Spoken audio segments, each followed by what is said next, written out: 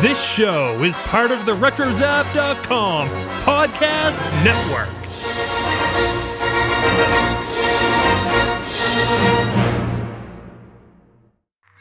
Today's episode is brought to you by Will You Wear a Mask, I Ask? This new ebook written by the creator of Animaniacs, Tom Ruga, is available right now as an ebook on Amazon. In the spirit of green eggs and ham, this rhyming picture book features a grocery clerk trying to convince a defiant customer to put on a mask before entering the store. It's a great book that's perfect for the entire family. You can find it right now over at amazon.animaniacast.com. And welcome everybody to another Pinky and the Brain episode of the Animaniacast.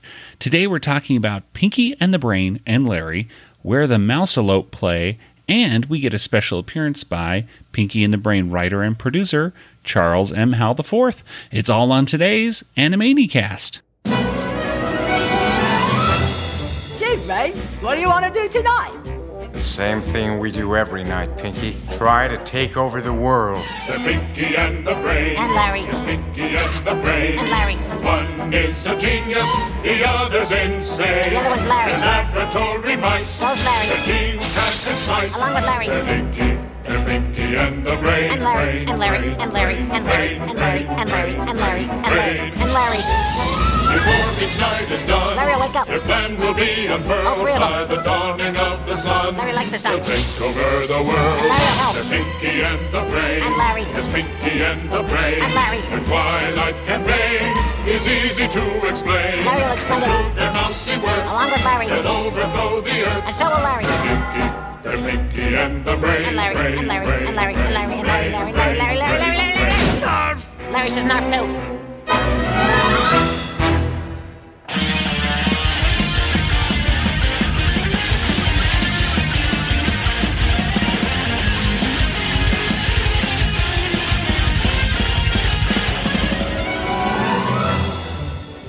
And welcome everybody once again to the Animaniacast. We are the only podcast that talks exclusively about the animated series Animaniacs. And right now you're probably asking yourself, what are we doing tonight? Well, the same thing we do every night. We try to talk about Pinky and the Brain. That's right, we're going to be revisiting all the cultural references and gags, and in the end, we give each episode a water tower rating. I am Joey, and joining me once again is my brother Nathan. Larry says Narf too. And across the country in Georgia, it's Kelly. Hello. Nathan, I thought for certain you were just going to say, I'm Larry, but no. And then it would have worked better for Kelly saying, hi there, because his... Should we do it all again? No, you don't have to. I was going to say something about being a manalope. Well, at any rate, we are talking today about the third episode in the third season of Pinky the Brain.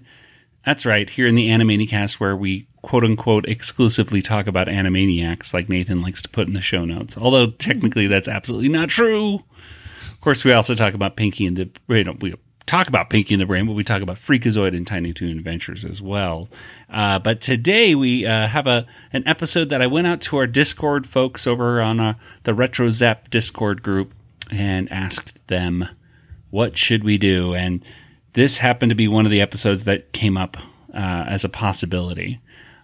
So we had to do it because I remember this one vaguely from 1997. I don't know if you two remember this one at all originally. Kelly and Nathan are. It's a good thing this is video because they're shaking their heads no. This is an really audio. Okay. Don't remember it. I do remember it. I do. Yeah. Maybe the mouse lopes was somewhat familiar. I don't know. It's all kind of a blur. Nathan's had a rough life, ladies and gentlemen. It's all a blur. I was like 9. I don't know. What were you doing when you were 9 years old? I was doing a lot more. I was graduating from high school, and yet still was... when you were 9? I was actually... No. Oh. Well, no. This came out when I was a freshman in college. Oh, my gosh. Now I feel old. Well, at any rate, let's go ahead and get into Pinky and the Brain.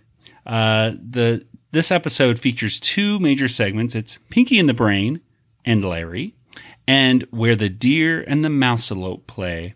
And if you were to describe this episode in just a few words, what would you say, Kelly? Where did that third mouse come from? And Nathan, what about you?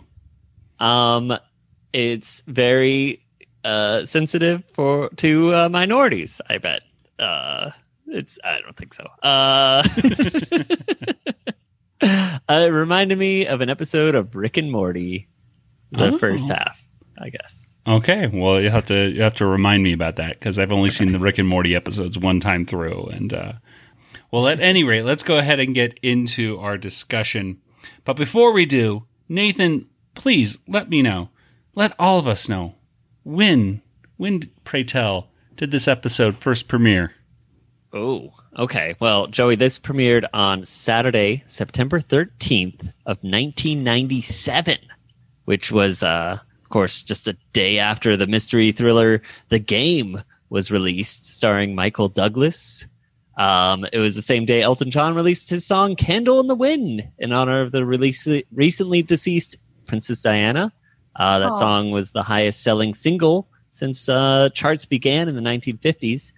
It's also the same day as the state funeral of Mother Teresa in India, and also the same day as a premiere of some new shows, including Pepper Ann, the new Batman Adventures, and the Weird Al Show. I have the Weird Al Show on DVD. There you go. And Pepper Ann, I remember being a reasonably good Saturday morning cartoon show. Yeah, it's a Disney show. I'm guessing there's probably some fans of that listening. Yeah, sure there is. Why not? Sure. I think I probably sleep when all these things came on. Yeah, probably. Pepper Ann, the thing is, I still remember because, I had little brothers. I had this brother who was about 9 years old at the time.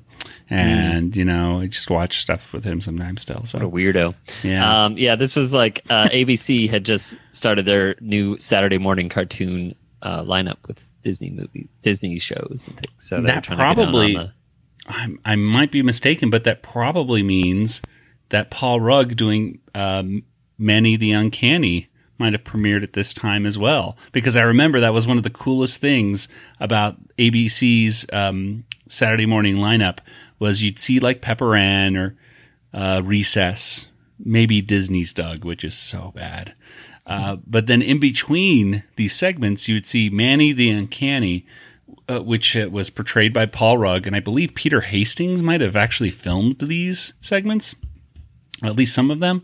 But they would go out and Paul Rudd had his hair sticking up straight up in the air, and he'd go and interview people. It was like Borat, but for kids, essentially. He was the original Borat, Paul Rudd. And today we're back at the LA Zoo with our pizza-eating curator friend, Michael D. And big-time voiceover artist, Frank Wilker, who's going to teach us how to do the animal sounds just like for the movies.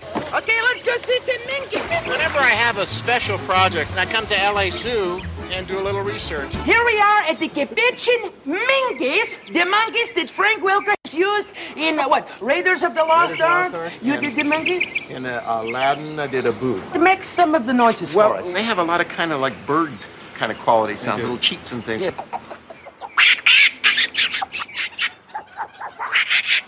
See, now, when I said help, they can't. You're going insane with your voice elation! So, and I think most of that stuff is on YouTube. You can check that out. It's good. I still watch it. My wife's not a fan, but I will watch it when she's not in the room. Or when you want her to leave the room. Well, there you go. No, that doesn't happen. Especially under quarantine. I leave the room.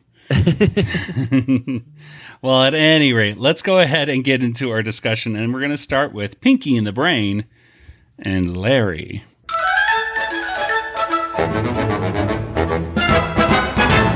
And Pinky and the Brain and Larry was written by Gordon Bresick and Charles M. Howell IV. And the directors were Russell Calabrese and Liz Halsman. And Kelly, why don't you tell us what happens here in Pinky and the Brain and Larry? Okay, well, the first thing that people would notice is they changed the theme song a little bit. So if you fast forwarded through the theme song, which I sometimes do, you wouldn't have noticed that they added Ann Larry in the middle of the song. But I did actually see that. So told you instantly that this episode's going to be a little different. So the brain has a plan to have this synchronoclastic remote controller. And he needs a gyroscopic transducer chip. Tonight's plan is my masterpiece, Pinky. And, Larry? Hi there. Oh, point. I particularly like all the squiggly lines. Yeah. Those are not just squiggly lines, Pinky. And, Larry? Hello.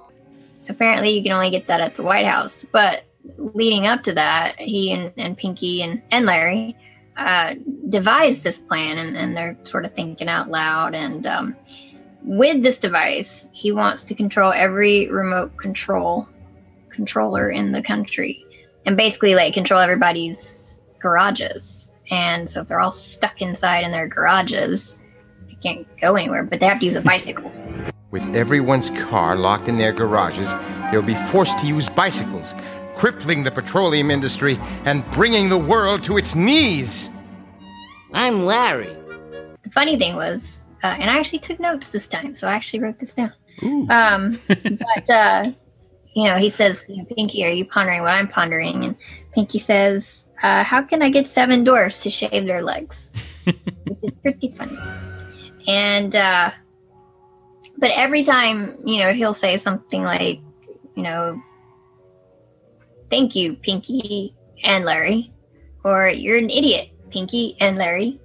And then every time Larry's name came up, he'd say something like, hi there, or I'm Larry. He didn't add anything to the conversation or anything. He was just sort of like this add-on, because there was always this pause after Pinky and Larry, sort of like an afterthought, like a literal afterthought. So, and Larry has like little curly hair, making him look even different from Pinky and the Brain. And I was like, I wonder if this is like a Three Stooges reference. And it was. It's really obvious when they decided to sneak into the White House dressed as wallpapers. And the security guard says, aren't you a little small for wallpapers? You look awfully small for wallpaper hangers. Actually, we are 2 laboratory mice attempting to take over the world. And that's Larry. Hello. Oh, you wacky little wallpaper hangers. Go on in. But, I don't know, they convinced them with Larry. So he's just kind of standing there. He's not even facing the same way they are, but, he's like, whatever. So they go on the White House, and Brain ends up getting wallpapered over. Pinky says, oh, this looks kind of lumpy. But then when he finally gets out of the wallpaper, he's got some stuck to his head. And it looks just like the hair of that Three Stooge guy with the dark hair. What's his name? Mo. Mo, that is Mo. Okay. Hey, Mo. I never watched it. I mean, I knew the names of the 3 of them, but I could never keep them straight. So he's got like a Mo hair, and which seemed perfect. I'm the one named Larry. No, it looks a little lumpy. You ninny, I'll put some lumps on you.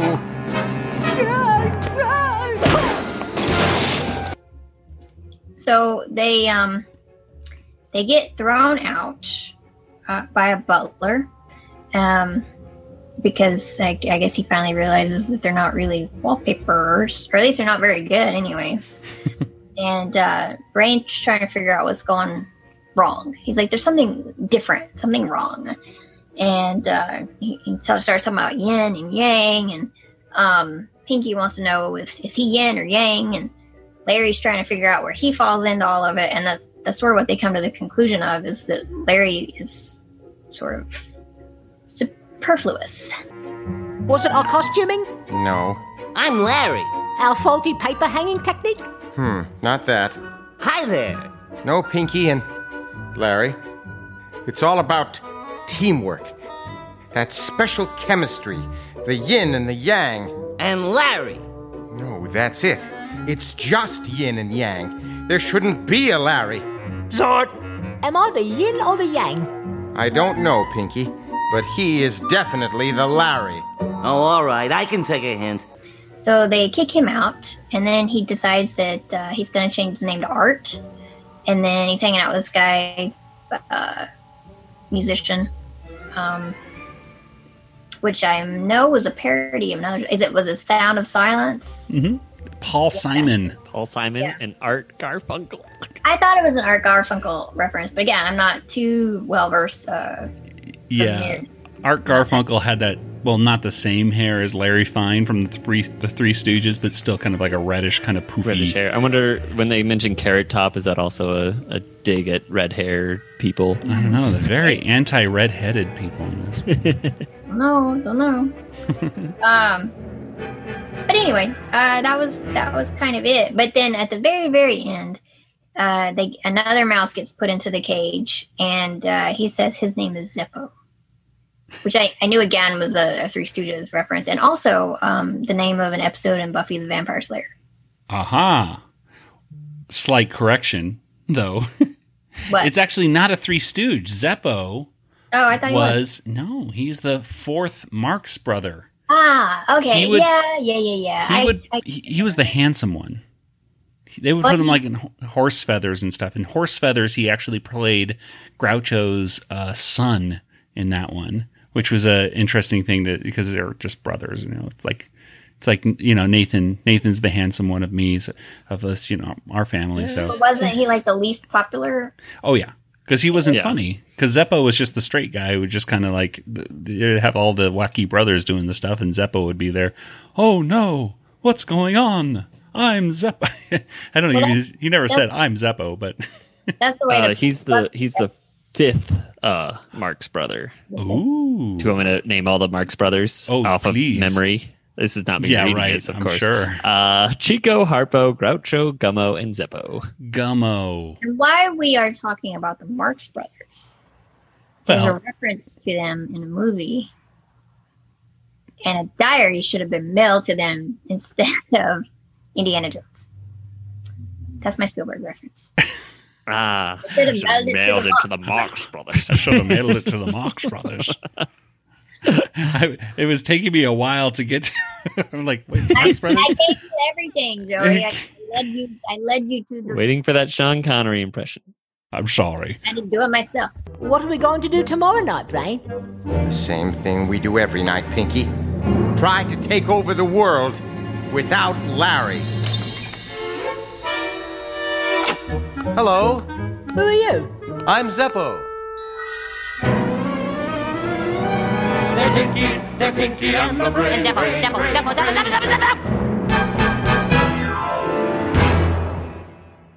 So Gummo was the fifth. Yeah. Well, no, I think Zeppo's the fifth because he's the youngest. Okay, so what did I see? Now it shows you how out of it I am with Marx Brothers things. I don't even know Gummo. I'm going to assume that Gummo was not in the movies with them because I think I've heard of Gummo, but I haven't heard of Gummo. He was even less popular than Zeppo. Wow. Yeah, my guess is they were in vaudeville with him, and then he never made it to the movies with him. And I probably only know Zeppo because it's the name of a Buffy episode. Ah, there you go. So anyway, that's Zeppo. Well, there's a lot of cultural references in this episode. This first half, I mean, obviously the first thing was Three Stooges, and like we mentioned before, and Larry is voiced by Billy West, who is doing a very Larry Fine voice, which also happens to sound like Stimpy from Ren and Stimpy. Mm-hmm. It was like spot on. Like I never realized until watching this, like, oh yeah, gosh, Stimpy really sounds like Larry from the Three Stooges. I wonder if that's where he came, up with that voice to begin with. But at any rate, I watched one episode of Ren and Stimpy. Only one? It was Don't Pee on the Electric Fence. Don't whiz on the electric fence. That's all I watched. I was a huge Ren and Stimpy fan. I even got the soundtrack album. There was at least 2 albums. I know I got 2 of them. There was one where it was like the soundtrack album, and then there was another one of them. And Billy West. It was when Billy West was doing both Ren and Stimpy's voice, and they did like a radio call-in. The whole CD was like a drama, and so I was a huge Ren and Stimpy fan. Did not like it when it was rebooted. However, it was not funny. It was just like on Spike TV, I guess, like 15 years ago. They were like, "Ooh, it's for adults." And John Kay, who was originally behind the show, who there's a whole other drama. Some of our listeners probably know what I'm talking about with that guy, and he's apparently not so cool, and that's putting it lightly. But he was in charge of the show again, and it was just like crude and really inappropriate. Whereas the original Ren and Stimpy, it was crude, but up until like a certain point, because it was still a kid's show. When it was on Spike TV, it was just like, nope, we're going all out. We're going to be as inappropriate as possible. And I don't know why, but it just wasn't as... Like a little more South Park, I guess? Probably worse. Yeah. Much worse. Wow. Yeah. So, but at any rate, there's 2 episodes of the Three Stooges that are referenced in this one. One of them is A Bird in the Head from 1946, and that's when the Three Stooges are doing wallpaper. They're doing the wallpaper thing, and they do wallpaper Moe against the wall, and I think they even have the similar line of, there's, it's this lumps in this. Lumpy, yeah, it's a little lumpy. So that whole thing was there. Although I watched the scene with the original with Larry, Moe, and Curly, and it made absolutely no sense why they were putting the wallpaper on top of Moe, because he was just there. I don't know. I guess the scene is supposed to be like they're holding up the wallpaper and they can't see what they're doing. But when I watched that scene, I'm just like, no, I can't believe it.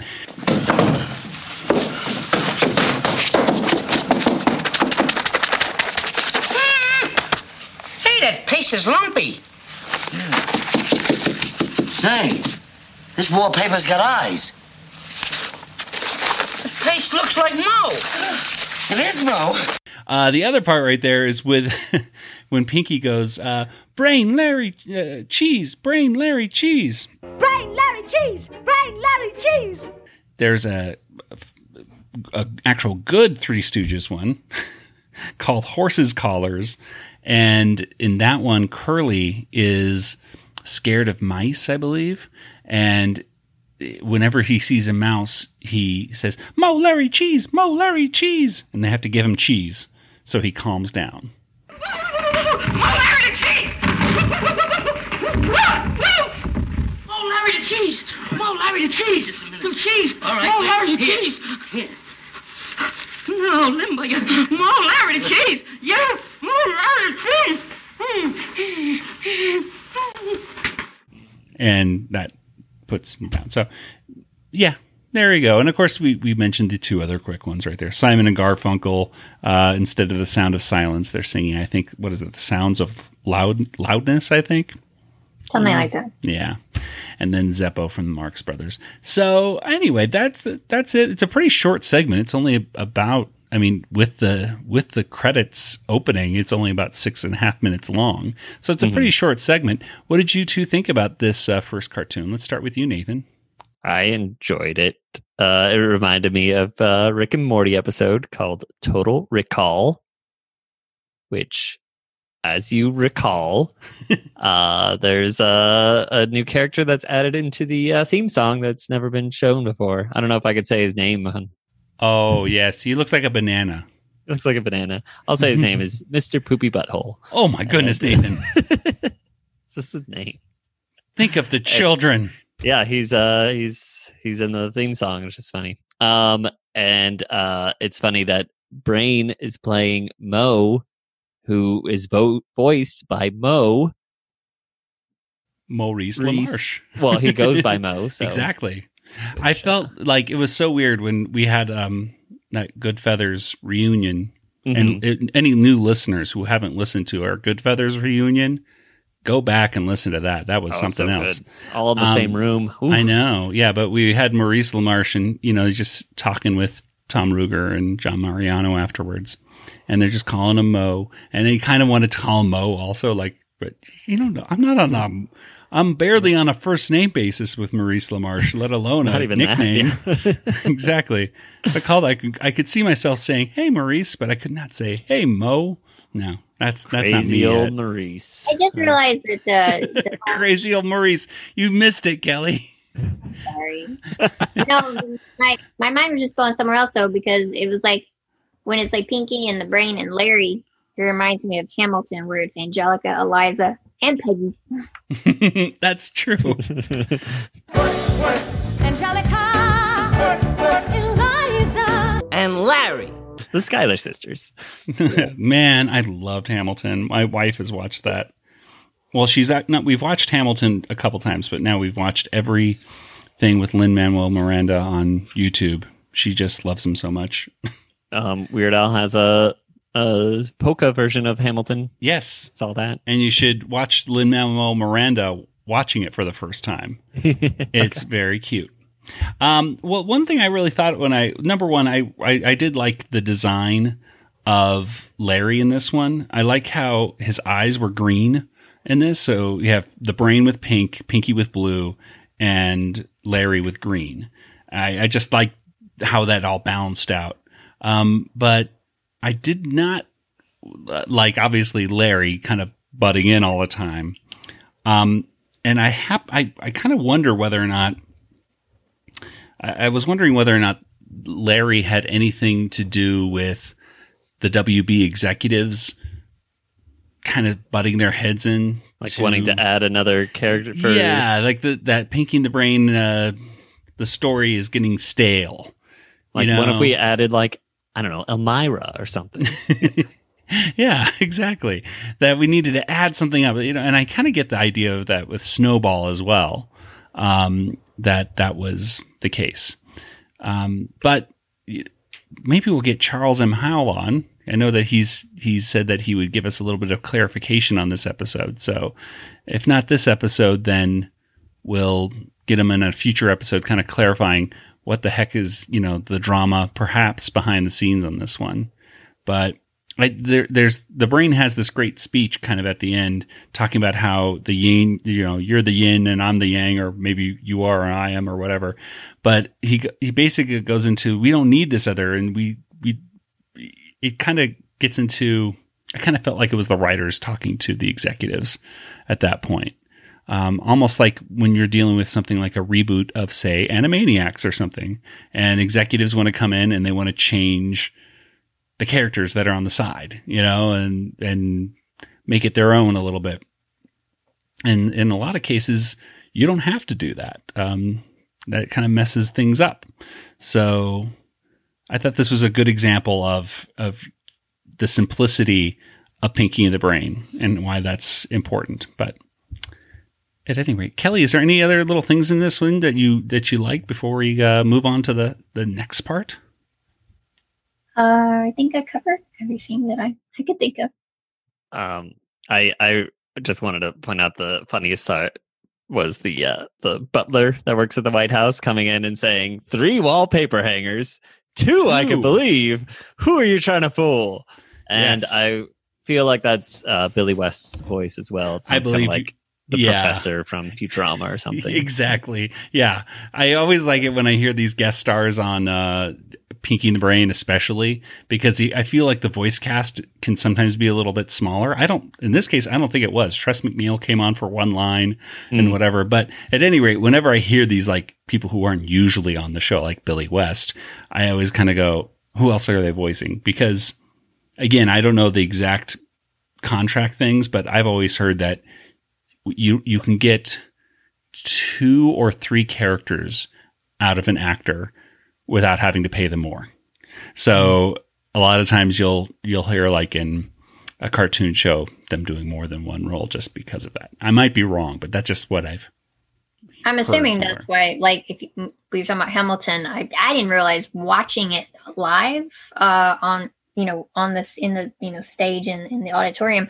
But the watching it on Disney Plus, I realized so many of the same actors play two different characters multiple times. But not just the background, but like main. Yeah. Like Jefferson and Lafayette. Of course. Yeah. Gosh, he's so good. What's his name? Yeah, I he's forget my his favorite. name in there, but he's amazing. And I'm forgetting his name off the top of my head, but he's fantastic. Well, anyway, let's stop talking about Hamilton and let's get into our next part right here, which is where the deer and the mouse-elope play.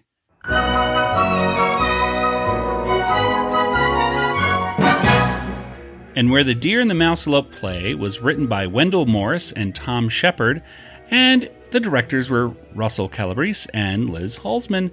And Nathan, why don't you tell us what happens here in this two-parter? There's a commercial break right in the center of Where the Deer and the Mouse-elope Play. Oh, well. Okay, so in this segment, Pinky and the Brain wants to set up these giant billboards that look like the 3D art that was really popular in the 90s. What is this called? The Magic Eye. The Magic Eye. Oh. Yeah. Oh, so which were so annoying, by the way. I hated those, and I never saw any of them. I never saw any of the images. I was just like the guy in Mallrats, just staring at the posters in the mall. Mm-hmm. Not Seinfeld, George Costanza. Oh, yeah. I mean, they were the most frustrating things. I don't know about you, Kelly, but I hated them. I don't think I could see them that well. And was this around the same time the photo mosaics were really popular too? Like, I had a Yoda poster. That's what came to mind when I was saw this episode. I'm like, no, it's not the same thing. But they had the little tiny pictures, and then you pull out, and then you see like. I still have my photo mosaic Yoda poster and my Darth Vader one. I think yes. They're both in the school. I was thinking they were popular around the same time. The photo optical kind of things. Yeah, I liked. Yeah, that was definitely a late '90s thing, where the Magic Eye things and the photo mosaics. Which photo mosaics I liked because I could actually see and I could appreciate those more. Yeah, I think wearing glasses sort of inhibits the 3D eye stuff a little bit. I know I don't really enjoy 3D movies. Well, the funny thing is with the 3D eye thing was it's like you had to strain your eyes and squint and blur, and then at the very end of it, you finally see the image, and it's just like a blocky, stupid. It's not like it was worth all the effort. Some people though could look at them and go, "Oh yeah." Some people could look at them and see them right away, and other people it was just frustrating. So. At any rate, yes, a very good plan right here. This thing, these giant 3D posters had to be 3 miles by 11 miles big. So that's so big. Just like, and he's going to have multiple ones of these. I think. Was he? Okay. I think I wanted to say that his plan was to have more than one. Which makes sense. But you have to put them above streets in a bunch of places. Yeah. Oh man, just thinking of it just gets me so frustrated. Just, but he needs, of course, lots of steel to do all this, and where else to go but Pittsburgh? And the way he's going to do it is through reparations. He's going to pose as an endangered species, the mouse-elope, which I guess he kind of makes up due to information on the back of a postcard. But there's a politician in the Pittsburgh area that Joey knows who this is based off, but Del Monte wants to get popular with the voters, and mouse-elopes are cute, so he decides, we're gonna give him reparations, and then that's when Brain's like, hey, we're kicking everyone out of Pittsburgh now. But this landmark legislation will serve to repair the great injustice that mankind has perpetrated on the mouse-elopes. By giving back the sacred breeding ground of our ancestors, which includes the legal ownership of your entire city and all of its steel mills. Not a good time to be clapping, sir. Definitely not a good time. You have 48 hours to vacate your homes and businesses, or you shall be forcibly relocated by order of the Mouse-elope Protection Act. Thank you for your warm reception. Y'all come back now, you hear? So all the people in Pittsburgh have to leave town.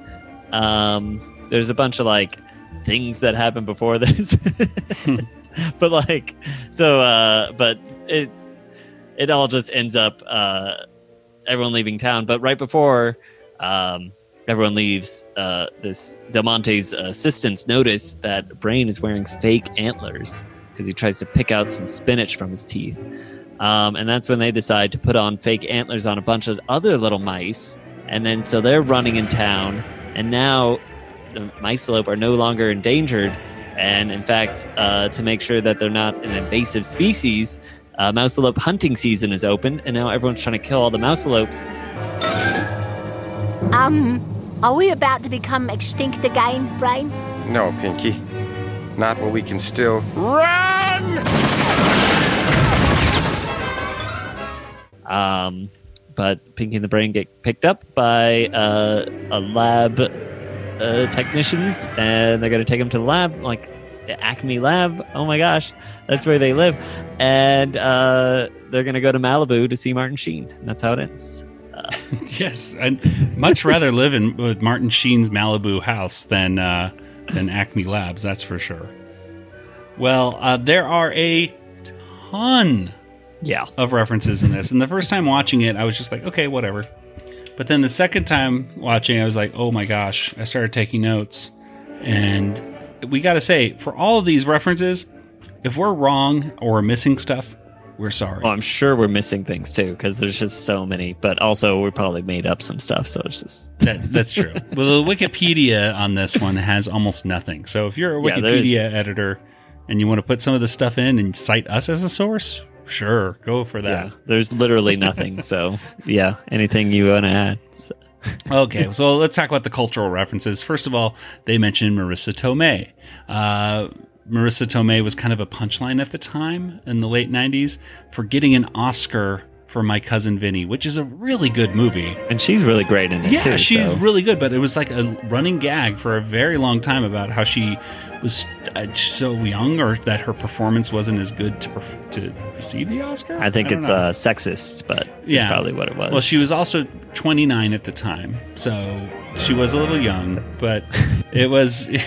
She's been nominated 2 more times for Oscars, by the way, and has not won another one. But she had a great performance in My Cousin Vinny. So if you haven't seen that movie with Karate Kid and Pesto, the pigeon sounding guys, then go for that. The guy that impersonates Pesto. Yeah. Yes, the guy who was one of the first big movies Ralph Macchio did after The Karate Kid. And because I remember when it came out, I was like, "Ooh, Macchio," because I hadn't seen him in a long time. He's in Cobra Kai all the time. Yeah, and I'm glad that's coming to Netflix. Then I can finally see at least a couple of the Karate Kid films, and then watch Cobra Kai. No, I've never seen Karate Kid. Are we talking about it? Yeah, we've talked about it like years ago. We should just end this podcast now. But even in the interim in these past few years, you still haven't seen the Karate Kid. I haven't seen it on the menu of Netflix yet, so I can't. Somebody was posting on Twitter earlier about the Karate Kid Nintendo game. And I was like, oh, I still have mine. It's in the storage unit, but I still have that. Because, when I had the action figures and the toy dojo and hashtag not obsessed. The other stuff right there that they put in is they say, what's the picture going to be of Kenny Kingston? Hey, Gad! What did you hide in that poster, Brain? A picture of Kenny Kingston? I am not cruel, Pinky. Kenny Kingston. Yeah, Kenny Kingston. Like, who's that? Kenny Kingston was the psychic to the stars. And I don't know. He wasn't necessarily I don't know how he behaved or looked, well, I do know how he looked. He didn't look any different than an old man to me when I saw pictures of him online. But he's apparently kind of just a weirdo. And so I guess he used to be on infomercials late at night. He was just like one of those psychics. Well, Bambi, of course, was referenced in this. They grazed on the sweet spring grass and nurtured their young in peace until... Mother, why is everyone so still? On the meadow? Man is in the forest. sadly. They were hunted into extinction for their majestic antlers, which made perfect toothpicks. Which remind me of Bumby's mom, of course, but, you know, that was kind of hard not to see that Bambi reference right there, but it was good. It was good stuff. Mike Nesmith is mentioned. They say they're going to have a comeback. The Mouselopes are about to make a spectacular comeback. Oh, I hope Mike Nesmith joins them this time. I know who that is. Who's Mike Nesmith? Hey, we're the monkeys. Bingo. And Mike Nesmith, his mom invented whiteout. Yeah, I knew that. He's incredibly rich. What was that? I said I learned that in elementary school. Yeah, and he is, because of that, incredibly rich, and because of that, I don't think... he didn't really join the Monkees in many reunion tours. He would always be the one who would always kind of sit out and not be in it. I think now he does it a little bit more in the few Monkees things that they still. There's only two left, aren't there? I think so, yeah. But I saw them doing something recently, and I was like, oh, they're still touring? Okay. It's kind of like with all these bands, they'll keep touring until there's only one left, and they'll just keep replacing the people behind them. There they are! Stop! You talking to me? These are endangered animals. Look at this gift shop postcard. What's a mouselope? That's us! Mouselope. Why, it's the rarest species in North America, and you almost killed them. Shame on you. Does that mean we can't eat them? Christopher Walken and Robert De Niro. John Mariano, by the way. Sound like just like Bobby the pigeon right there. Mm-hmm. It's Robert De Niro. Nobody does a better Robert De Niro than John Mariano, who not only sounds like him, but he looks like Robert De Niro. I mean, he's able to put on a Robert De Niro face, which is very impressive. Well, Christopher Walken and Robert De Niro were in a little movie called Deer Hunter. And do you know where their characters are from? What city they would be from in the movie? Los Angeles. No, Pittsburgh. Oh. So it made perfect sense for Christopher Walken and Robert De Niro to be outside of Pittsburgh hunting deer. I thought that was very cool. Dan Rather reporter is in here, and a Ted Koppel reporter are both in this as kind of caricatures, which were interesting to see. The steel plant that the brain takes over is called Remington Steel Plant. And Kelly, you seem to that seemed to ring a bell with you. What's Remington Steel? It was a TV show. I can't remember if it was about a detective or what. I mean, it was pretty long ago, but it was one of those action shows. Yes, starring Pierce Brosnan, who would later be, of course, James Bond. I remember seeing reruns and just like seeing Pierce Brosnan running around the place. I don't even remember he was in it. I just remember like the name of the show, and I'm sure I watched it with my dad like on a Saturday night. Yes. Yeah, I never watched really an episode other than a few seconds here and there, so it was a little hard to see, exactly what that's about. But yes, nice to see Remington Steel in the back. Show in the 80s, I watched it, and my dad. Knight Rider, Street Hawk. What was the one with the helicopter? Yeah, I was going to say Airwolf. Airwolf, yeah. I think that was more my dad. Maybe it came on later in the evenings or something, but I remember like. There was some reference on it on TV a while back, and I was like, I remember that theme song.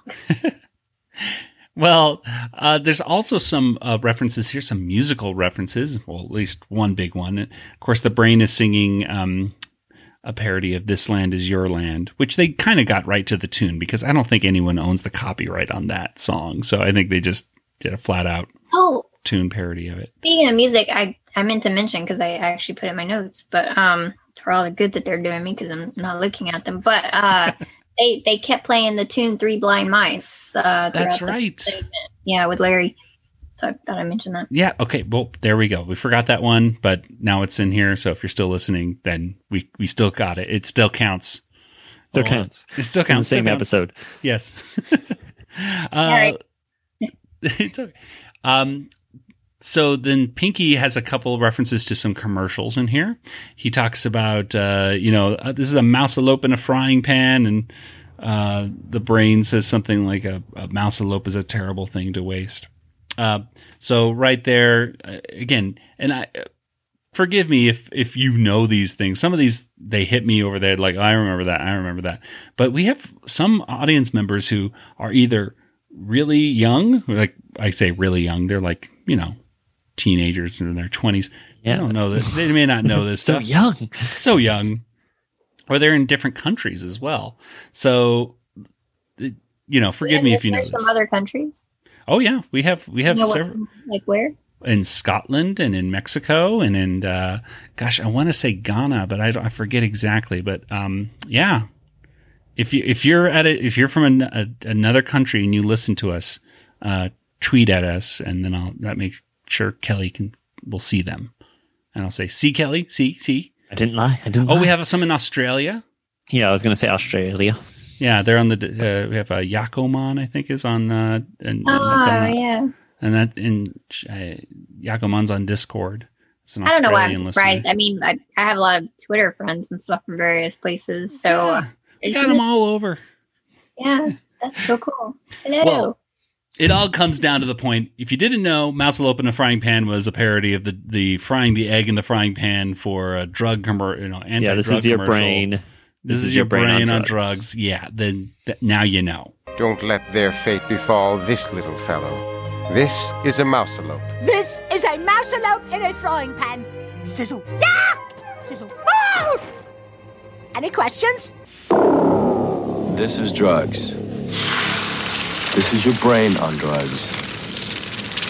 Any questions?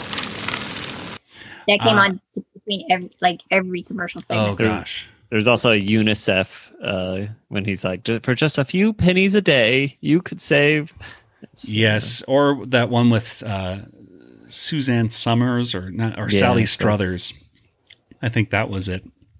Sally Struthers would have these ones where she would talk about pennies a day. Look at these, and they put those poor starving kids in front of you to traumatize you. Yeah, exactly. But then they have, of course, a terrible thing to waste.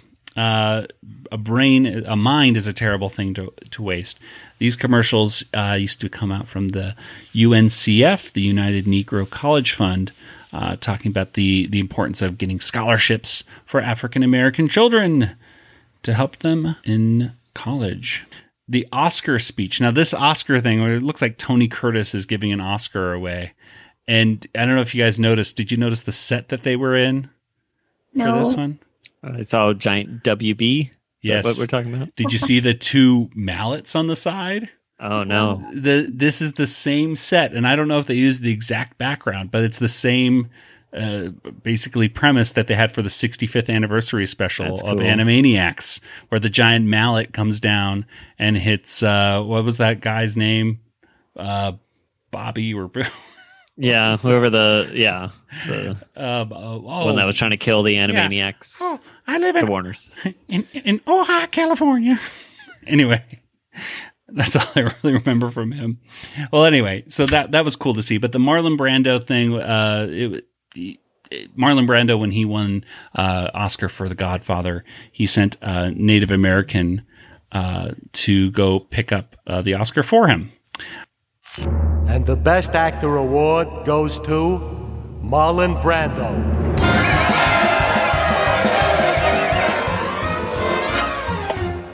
Hello, I am a mouse-elope. I am representing Marlon Brando this evening.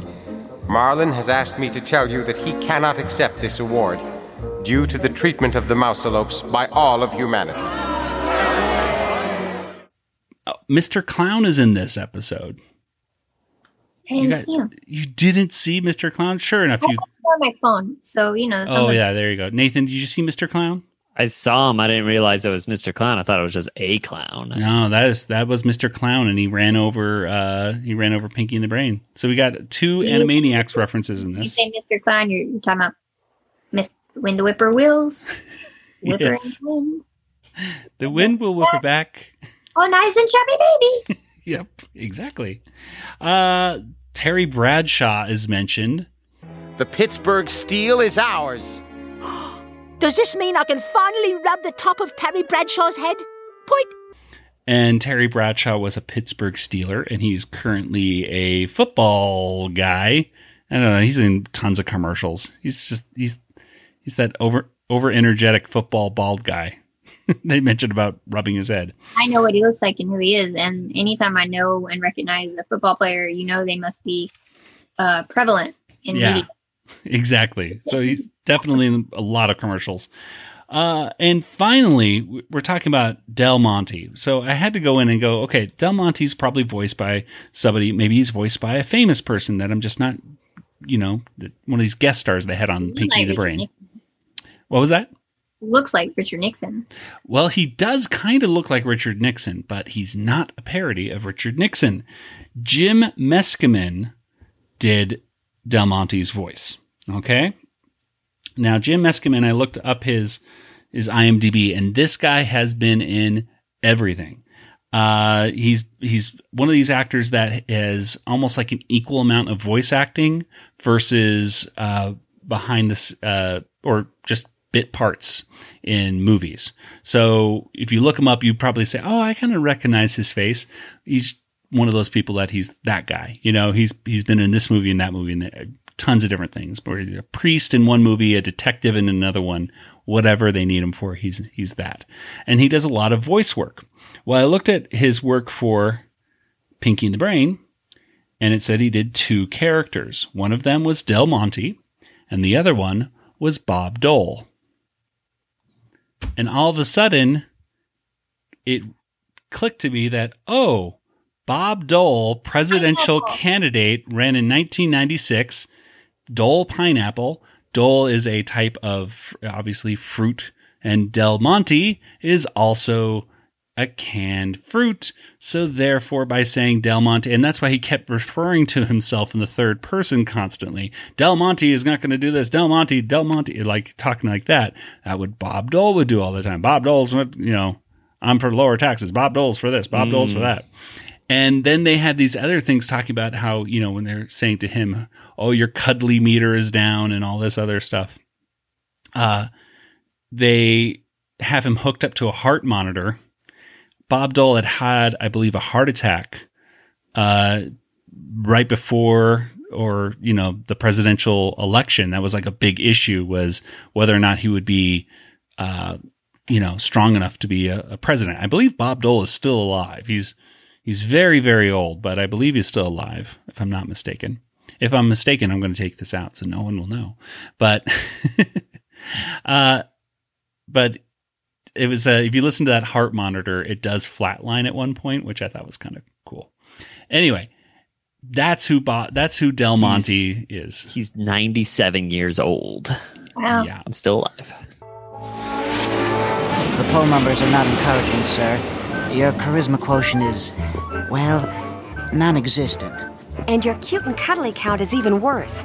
People need to know that Del Monte cares about something. But what does Del Monte care about?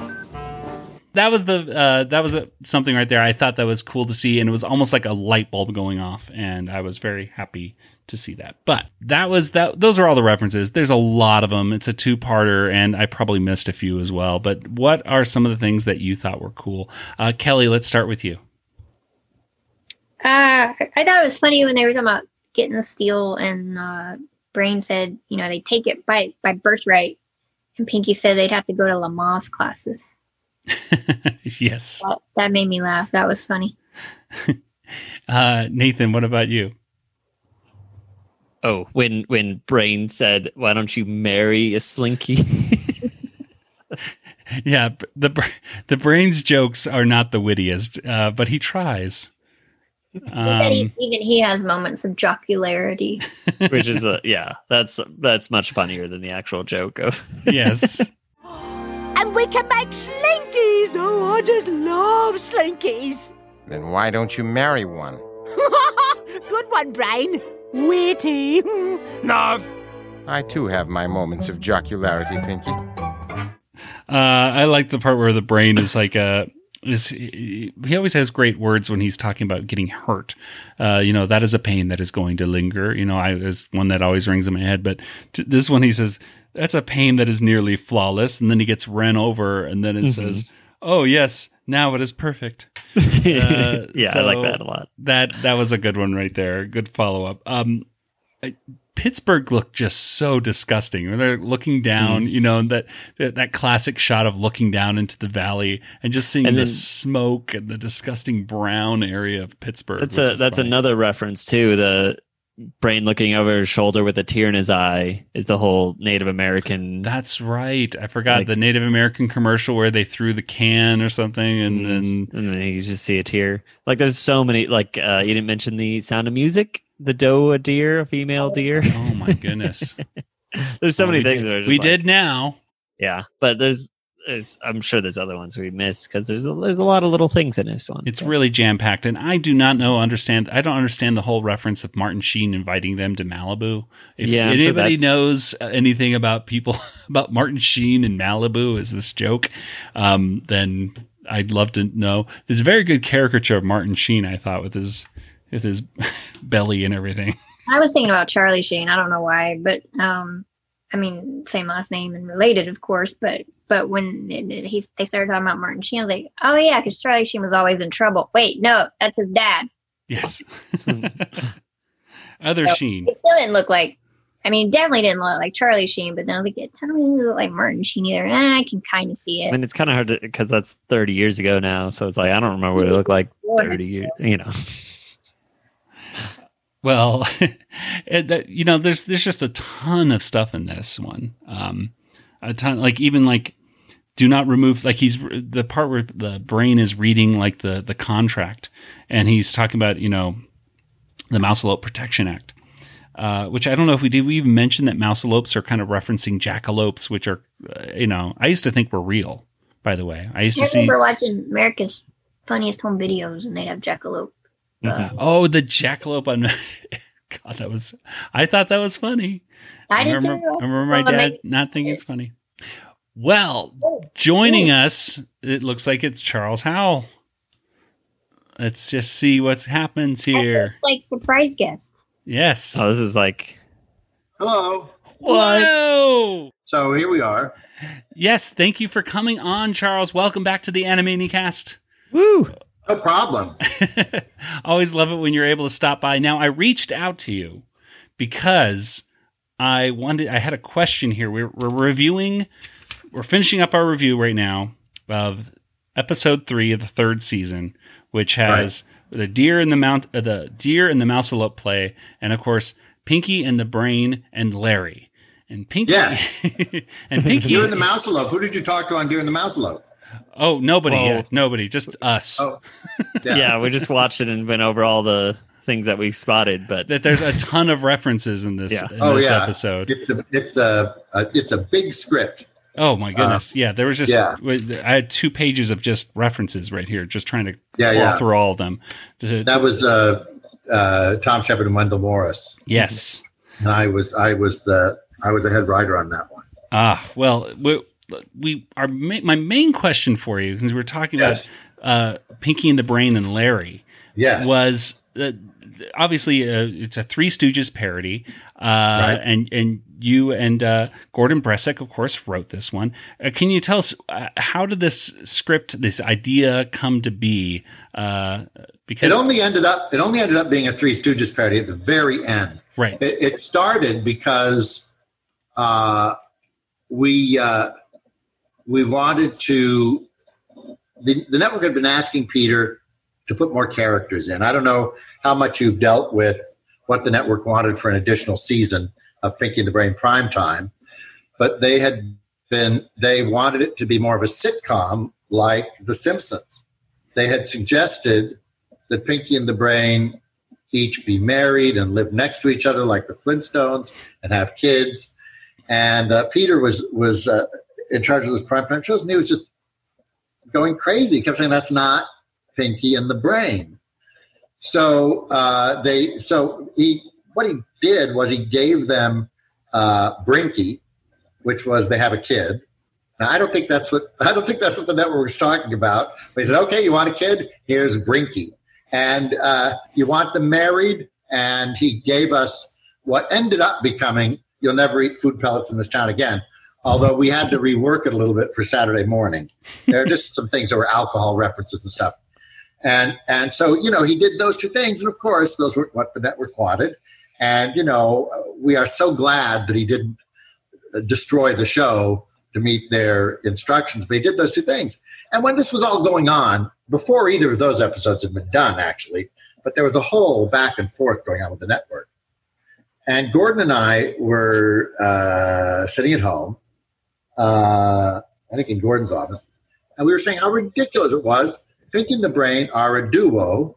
It works that way. And what do you want to add another character for? What's the other character going to do? And we talked about all the great duos, and we said, well, of course there was the Three Stooges, where they had a third character.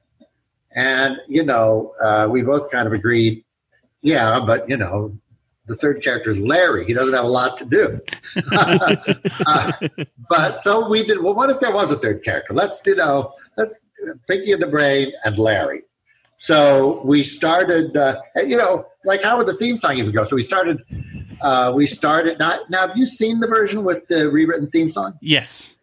Because it wasn't included that way on Nickelodeon or someplace. And there was some question about whether it made it onto the DVDs that way, and I haven't looked. It has made it onto Hulu. Yes, it has made it onto Hulu, which of course now is where the majority of people will luckily, be able to see it. Yeah.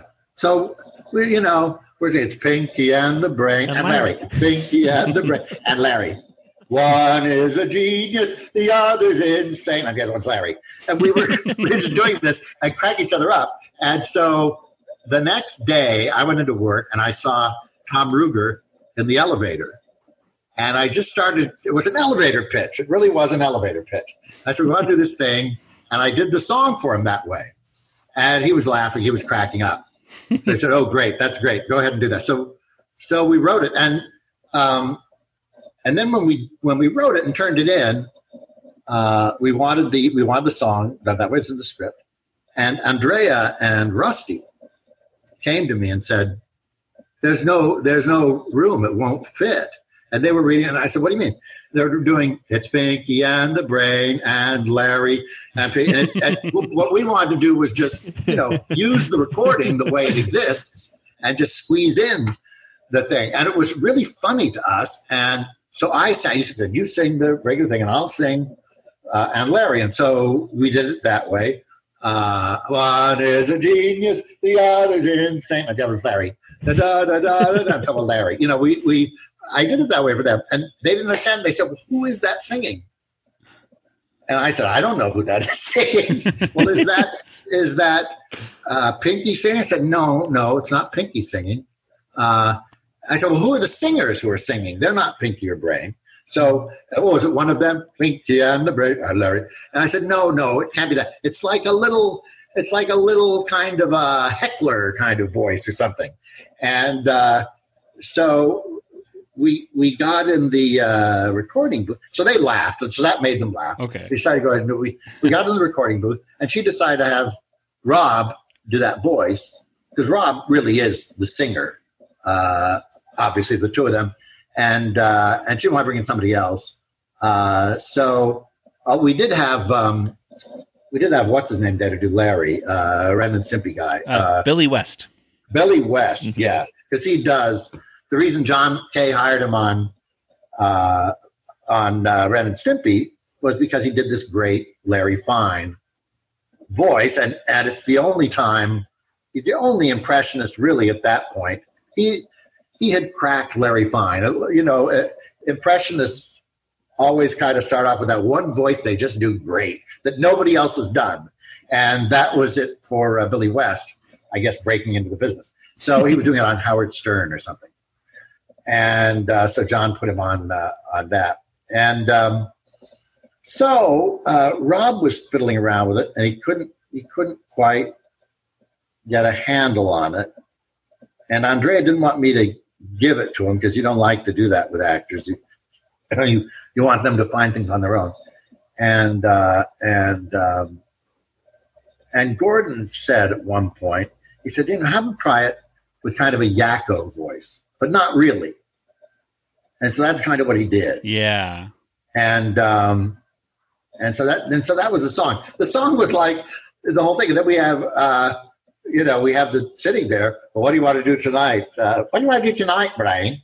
And Brain says, and then Larry was there with this third beat that was like nothing.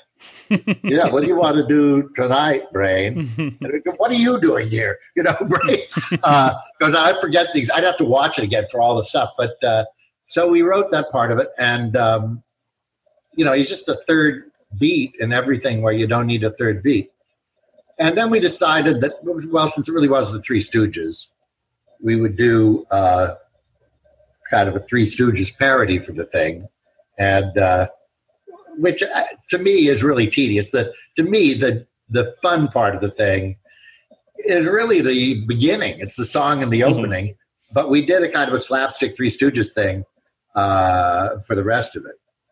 So that's my memory of that. When Nickelodeon aired it, they took that off because they figured, it's already got a theme song. And that's where they put on all those things with Nickelodeon on the gold bars and then the stuff and everything there, which I thought that's a clever thing to do for Nickelodeon. But don't cut off our theme song for this because it's not the same. It's different. Exactly. Yeah, that's like the huge joke in this episode is the Larry theme song. Is the song. That was the whole, that's where we started up. That's the whole thing we thought was funny. And that's what sold the thing. And then Jean showed it in the writers' meeting, which was like, she really liked it. So anyway, so that's Pinky and the Brain and Larry. Well, fantastic. Now, do you get any flack or anything from any executives after this was shown or anything? Because we really got the feeling that there's, the Brain talks about, you're the yin and I'm the yang, or you're the yang or I'm the yin, and we don't need a third one. We don't need it. It really kind of felt like, the Brain is not talking to Pinky in this case. He's talking to somebody else, and it's Maurice LaMarche really talking to the executives in a sense. Well, on some level, I hate to say this publicly, but I will. I don't think the network people usually are smart enough to understand things like that. They didn't know we were sort of making fun of them, I don't think. And also at that point, they were really involved in pushing Peter to do this additional development for the second season, but they weren't reading our scripts every week. They still, under Spielberg, they didn't read anything. Right. Spielberg approved, that was it. And they saw the episodes. And so they weren't really dealing with us day to day on scripts that season. They started to after that, although they really didn't. They really didn't give us line notes on every script after that, but they did start kind of poking in every once in a while. Right. So yeah, no, but it absolutely was making fun of the network. There's no question about that. Well, that's really we'd love to have you on again, Charles, in the future, because again, as we're going through some of these episodes of Pinky and the Brain, and we're kind of doing them, we are doing them random, just depending on what our audience members would like us to talk about. But we really appreciate you coming monthly, on. But exactly. We really appreciate you coming on. Whatever you want. I know a lot about those later episodes, and because I was involved in all of them. Right. And so, I can talk about any of those, any of the ones that you want to talk about, and some of the upsides and downsides of the second and third season. We had our budget cut way back, and Peter had done, I think, 13 half hours for the first season in over a year. I think in 14 months, and then they wanted me to come in and take over when he left. And I said, okay, you would now have to do a half hour a week. They wanted 52 more scripts in 52 weeks. And we never made that. But and they sent it to a cheaper studio. They never looked quite as good as they did the first season. Right. And of course, leading in, I guess the network eventually, in a sense, kind of got its way with that third character, right? With Elmira being put in. That was Chris, what's his name? The Warner Brothers executive. It was a last minute idea to save the show because it was canceled. They absolutely canceled. And he just said, what about Elmira? What about using Elmira? And he pitched this whole thing. She'll be a little kid, and she'll, Brain, of course, hates it. And so we did that. And they wanted more kid-friendly. They wanted kid-friendly subjects. So that was one of their gripes about the first season was, Frank Sinatra. What are you kidding? Who? We said, well, it's just funny. It's a funny situation. But Pinky can do his little Nancy Sinatra song, and we can do all these things. And they just really never understood. They took us off Sunday night because they wanted to be a family show, which they, in their mind, meant Pinky and the Brain had to have families and had to be a family, because that's their aspirational thing.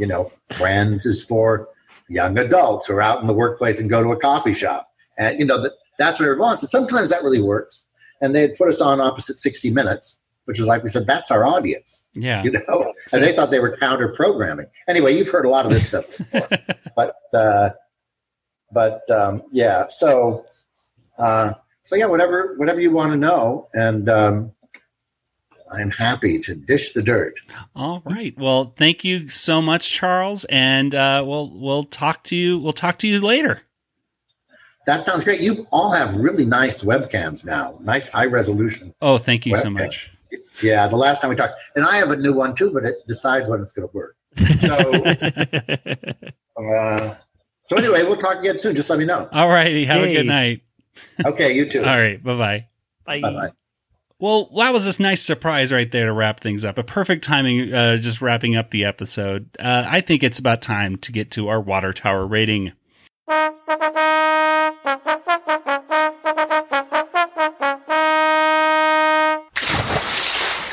Well, what do you guys think? Out of 5 water towers, how many would you give this episode?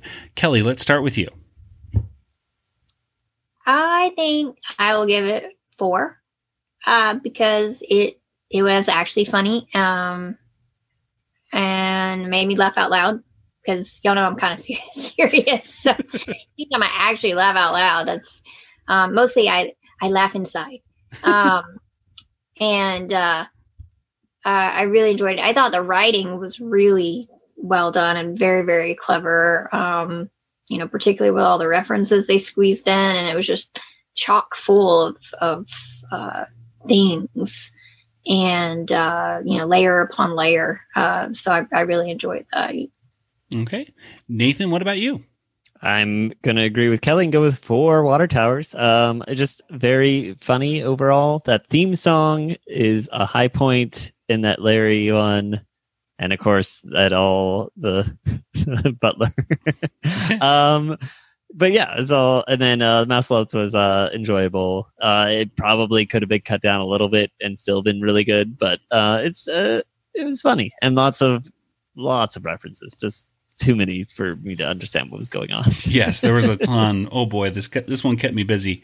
We're in triple agreement. I'm giving it 4 out of 5 as well. Very funny episode.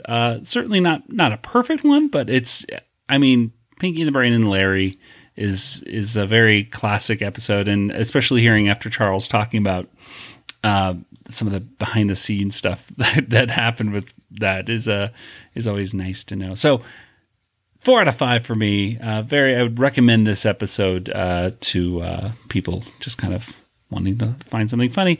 And one last thing I'll mention is I really liked how they use the antlers in the Mouse Lopes as toothpicks, and they're very, very good toothpicks.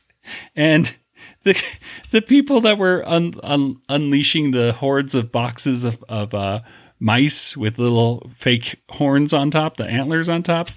The boxes said miniature novelty antlers, which I just thought, the writing from everything that was said to visualized was just right on. So 4 out of 5 for me.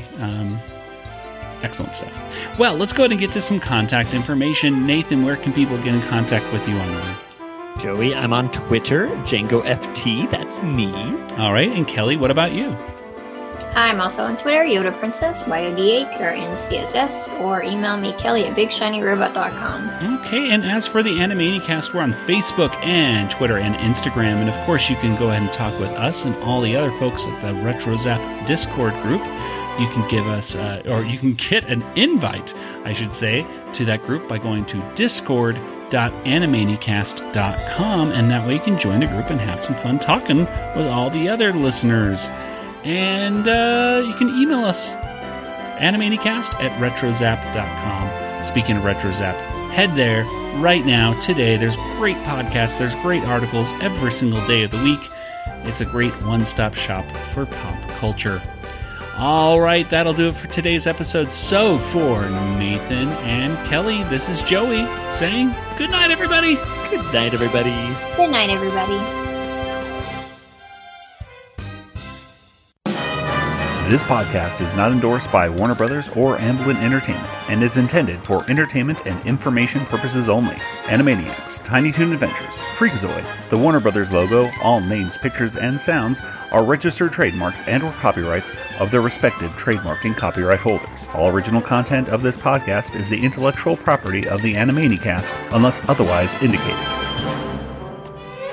Hello.